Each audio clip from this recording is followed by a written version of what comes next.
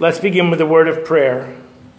My prayer this morning, Father, is a simple one, that you would give me a heart for your word and a word for our hearts. Amen. What's the longest car ride you've ever been on? And I don't want you to answer. It's a rhetorical question. I once went from my house in Mullica Hill up to Quebec with two 19-year-old girls. That was a long ride. I have to go to the bathroom. I'm hungry. I'm like, you're 19 years old. Stop. But we went and we had a great time. And I don't know if you know, but you can go right to Quebec. It's only about a 9-10 hour drive. Or you could go the other way. I want you to think about this. Florida is actually further away than Canada. Right? And I'm sure many of you at least once have done the drive to Disney. You decide it's too expensive to fly. And depending on how you go, that could be 14 to 17 hours. And I have to say, in the old days, we didn't have tablets and we didn't have smartphones. We didn't even have a Walkman to listen to music.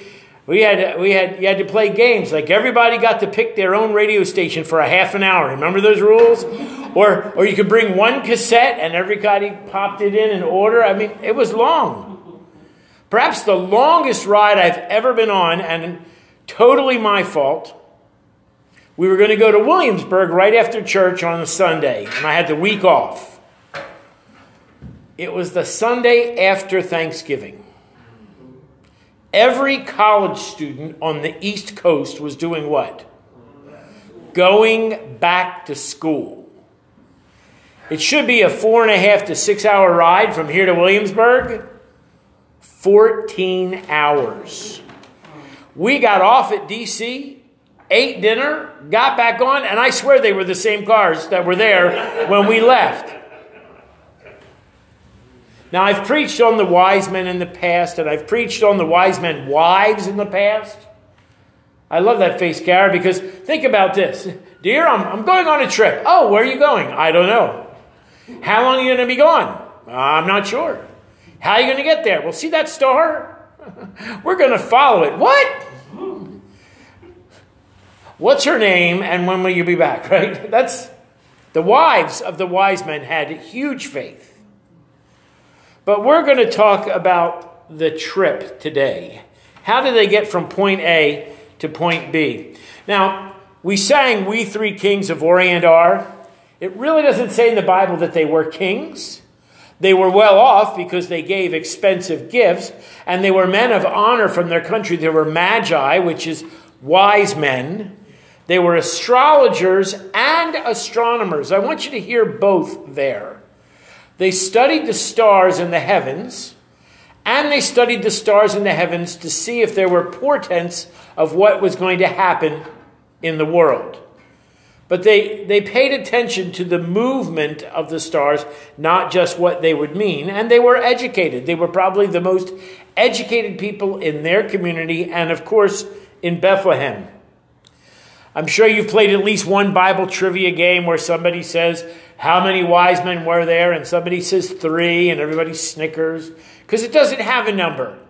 There were wise men as a group, and they gave 3 gifts, which is why we have those verses. Myrrh have I, frankincense, and gold. We don't know. Now, the old legend was that there were 12. And then there was a novel written in 1895 by a man named, I wrote it down somewhere. Anyway, called The Fourth Wise Men or The Other Wise Men. And Martin Sheen made it into a movie. And so there's gold, frankincense, myrrh, and this wise man had precious jewels. And when they got to he stopped to help somebody on the road. So when he got to Bethlehem, the other wise men had already gone back a different way, and Herod was slaughtering the children, which is the part of this story we didn't read today, but we've all heard it before. And he uses one of the precious gems he had brought for the king to save the child's life.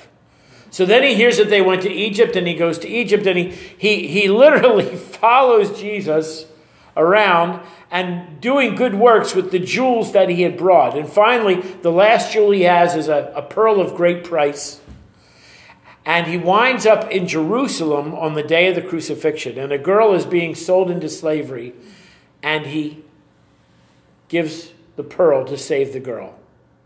He has given none of the gifts to the child. And then, because authors like to kill off your favorite character, a tile falls off a roof, much like the movie Ben-Hur, and he dies. And he meets Jesus in heaven. So, all this to say that there were a number of wise men. We don't know who they were. They brought gifts. Now, I'm sure you've heard sermons on the gifts meant something for Jesus' future.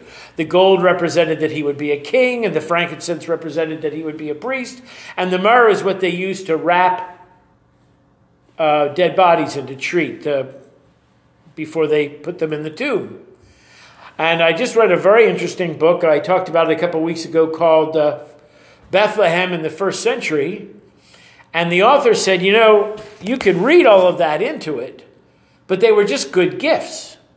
They were portable, they were profitable, and they were easy to liquidate. And God knew that Joseph and Mary and Jesus were going to have to go to Egypt, and they would need resources that were portable, profitable, and easy to liquidate. God is God. Jewish law also stipulated, I want you to hear this, that Mary had to purify herself for 40 days after the birth of the child.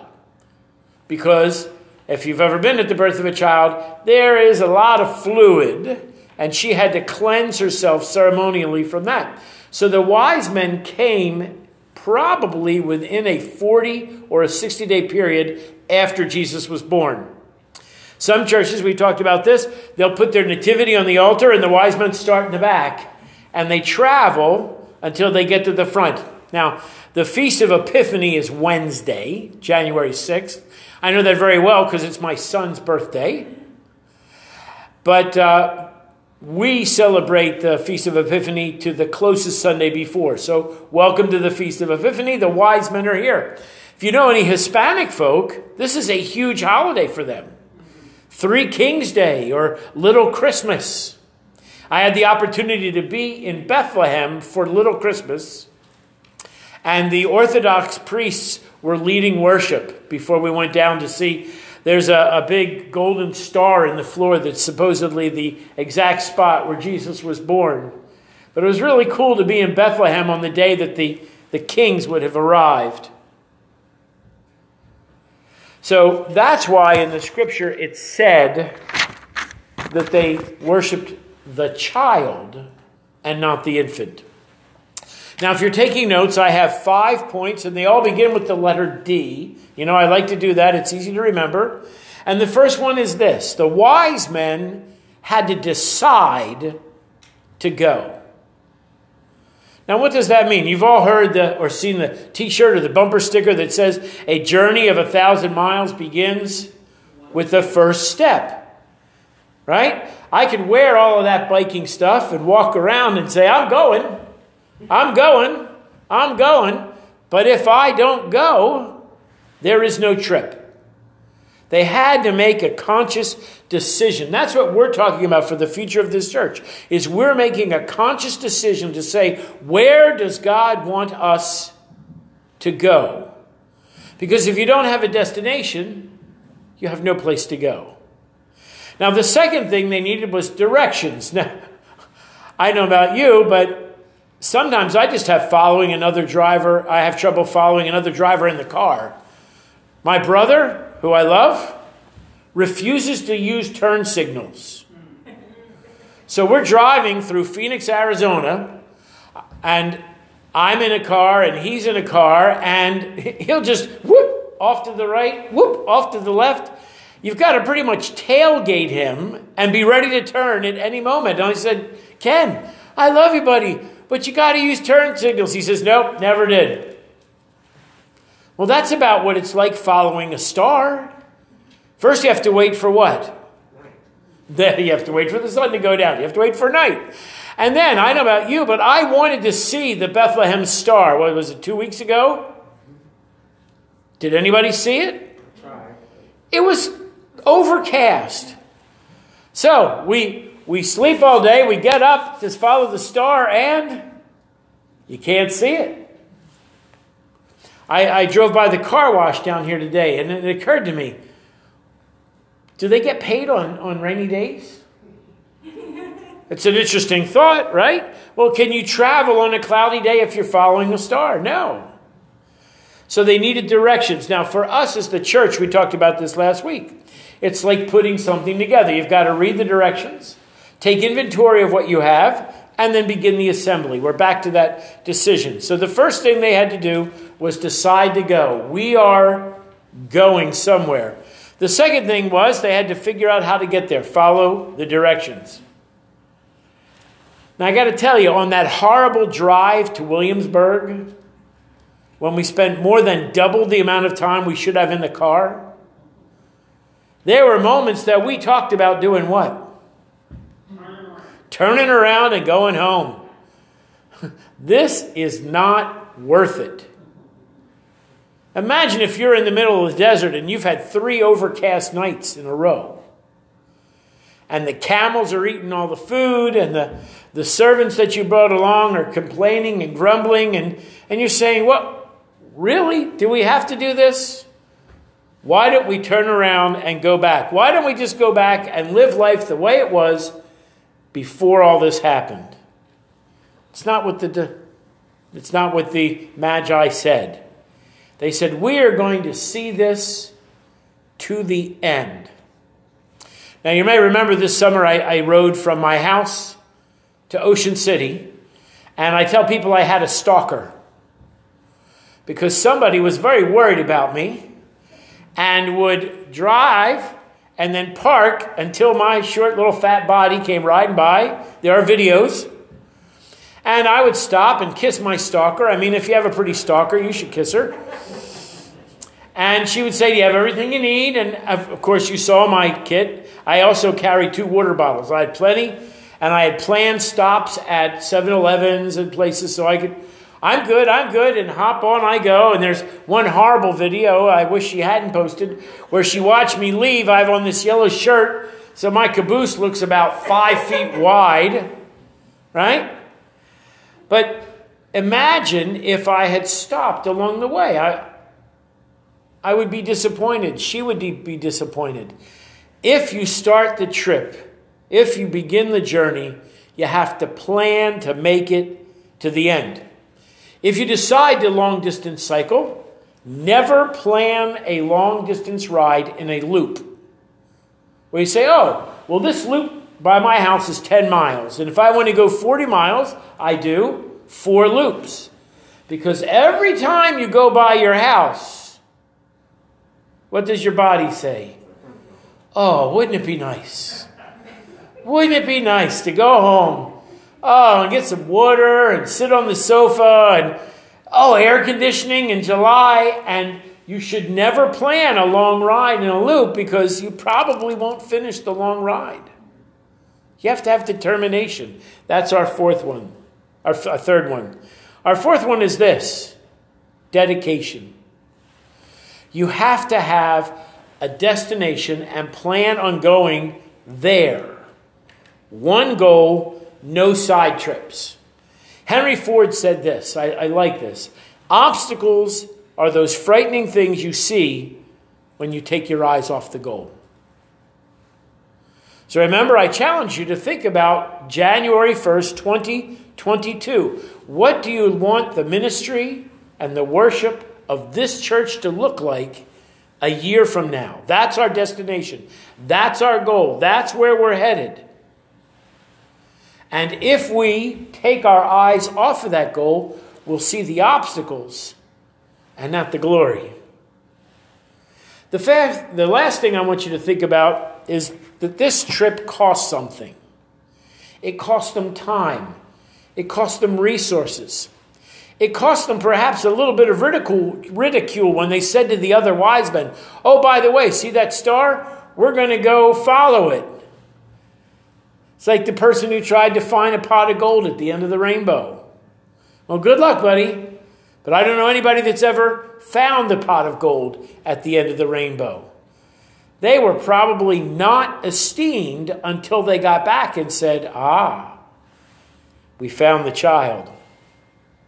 It's going to cost you something. Getting from here to there. It reminds me of a story Robert Schuller told of a man who had a dream that he went to heaven. And when he got there, all the people had spoons attached to their arms. And the spoon went about a foot out beyond their arm. So you couldn't get your own spoon to your mouth. And there was this wonderful array of ice cream on the table. And all the people were just staring at the ice cream because they couldn't reach it and eat it. And he said to the angel, he said, "This is heaven?" He said, "Oh, no, this isn't heaven. This is hell." He said, "Well, what does heaven look like?" And he went to heaven, and guess what? All the people had spoons attached to their arms, a foot out. And nobody could reach their own mouth. And there was this wonderful array of ice cream on the table. And they would take their spoon, and they would feed somebody else. It's going to cost you something to reach your destination. On the 31st, we're going to have our annual meeting, and I'm encouraging you to take a 3x5 card or a piece of paper and to write several things on it. The first one is this: I commit this year to read my Bible more, pray, fast, make a commitment to your spiritual growth. The second thing is I'm asking you for the entire month of January to pray about what ministry you might like to see built in this church. I have a friend who doesn't start a ministry in his church unless somebody has a vision for it. Why? Because you can drop off your vision at the pastor's desk, but then what's the pastor responsible for? Everybody's vision. Well, there's no way one man can assemble the church that God has for us. Everybody brings a piece to the pie. I want you to think outside the box. It doesn't have to be a prayer meeting or a Bible study. I know a church in Pennsylvania that actually built a ministry on gun safety. You know, they all go deer hunting out there. The church actually set up in the backyard of their church. They have a big lot, a shooting range. And they have clubs for the kids and for the adults, and they teach them gun safety and how to shoot. And they've started a ministry that sees literally hundreds of people come to use this range. I'm not sure we could get away with that in New Jersey. It's just an example. Can you imagine how much trouble we could get in setting up a shooting range in Cherry Hill? Anyway, think outside the box. I wonder what God would want us to do. The third thing I want you to put on that paper is, what do you need? Because if it's something you need, it's probably something people in our community need, and we can build on that as well. You've heard the saying, if a tree falls and there's nobody there to hear it, does it make a sound? Or you may have heard this one: if a man makes a statement and there's nobody there to hear it, is he still wrong? But I think we should say this: if the gospel is preached and the unsaved never hear it, can we expect lives to be changed? I want you to start praying for God's vision as to who you can bring to share in the worship and the work of this church. There are people in your neighborhood, there are people in your family, people at your workplace that need to hear the gospel. And I got good news for you. You've heard me for 2.5 years now. You know I'm not going to put them in a headlock until they get to know Jesus. I am not going to embarrass you in the way that I share the gospel. The gospel is very shareable, I believe. It doesn't require screaming and stomping and yelling.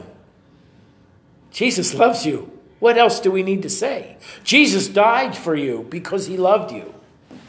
And he invites you into that relationship with him. Let me finish with this story. There was a Christian staff at a hospital in India, and they presented a pageant. And at the end of the pageant, they invited people to come up and say something. The first person who came up to say something was a nurse. And she shared how that she had felt called by God to be a nurse. And she felt that being a nurse was her ministry. And she knelt in front of the nativity on the stage. And she gave her nursing to Jesus. And she left. And the next person who came up was the maintenance man. Well, unbeknownst to anybody except him, he had been born with gnarled hands, and the doctors at that hospital had done surgery so that he could move his hands. And he praised God for the gift of being able to hold the implements that he needed to do his job to keep the hospital clean. And he knelt in front of the nativity and he offered that service to God. Anyone else? The master of ceremony said, and one of the surgeons came up. His name was Dr. Chapati, and he had come right from surgery, so he had on all of the garb and the head thing and the gloves. And he began to tell them this true story. That when he was a little boy, he was a member of the untouchable class. That his mom had fed the family by breaking rocks. And that he, as a little boy, had had to go to the garbage dump to search for food for the family. And they lived this way until he was about 10 years old, and they met a Christian missionary who said, God has something better for you. And he led him and his mother to Christ, and they took them into their home. And they found out that he was an incredibly bright boy, and they educated him, and they sent him to college and to medical school, and he came back to serve at the hospital that the missionaries had built. Well, the people were incensed because if you know anything about the caste system in India, once an untouchable, always an untouchable. But in front of the assembly, he turned around and he did the Indian bow to the nativity, and he offered his surgical skills to God. Today, God is saying to us, what do you have to offer? What are you willing to pay, to donate to the work of the kingdom? If you've never made a decision for Christ, it's really as easy as 3 things. Admit that you're a sinner. It's not that hard. We all have done things that hurt ourselves, hurt the people around us, hurt God. And admit that you're a sinner. And believe that the only price that could be paid to forgive you that sin was the life of a sinless man, and that was Jesus. He loved you so much that he died for you. And then commit to that decision. Say, Jesus, I commit to you. I want you to live in my life and determine where I go from here. Help me find my direction. If you're not sure of your calling or your gifts or your knowledge, at the end of the service, after we sing Blessed Be the Tie That Binds, talk to one of our deacons or our pastors, and we would love to pray with you to help you find your calling, your gift. And the last thing is this. Don't compartmentalize your faith. If you're going to get on your camel and travel 2 months to find a newborn baby, you can't compartmentalize your faith. I'm only going to travel on clear days or sunny days or days where the temperatures are right. No, they made a commitment to go from the beginning to the end. It's what we call in Christian Endeavor a 24/7 commitment to Christ. And if that's something that God has laid on your heart, again, we would love to pray with you at the end of the service. Amen.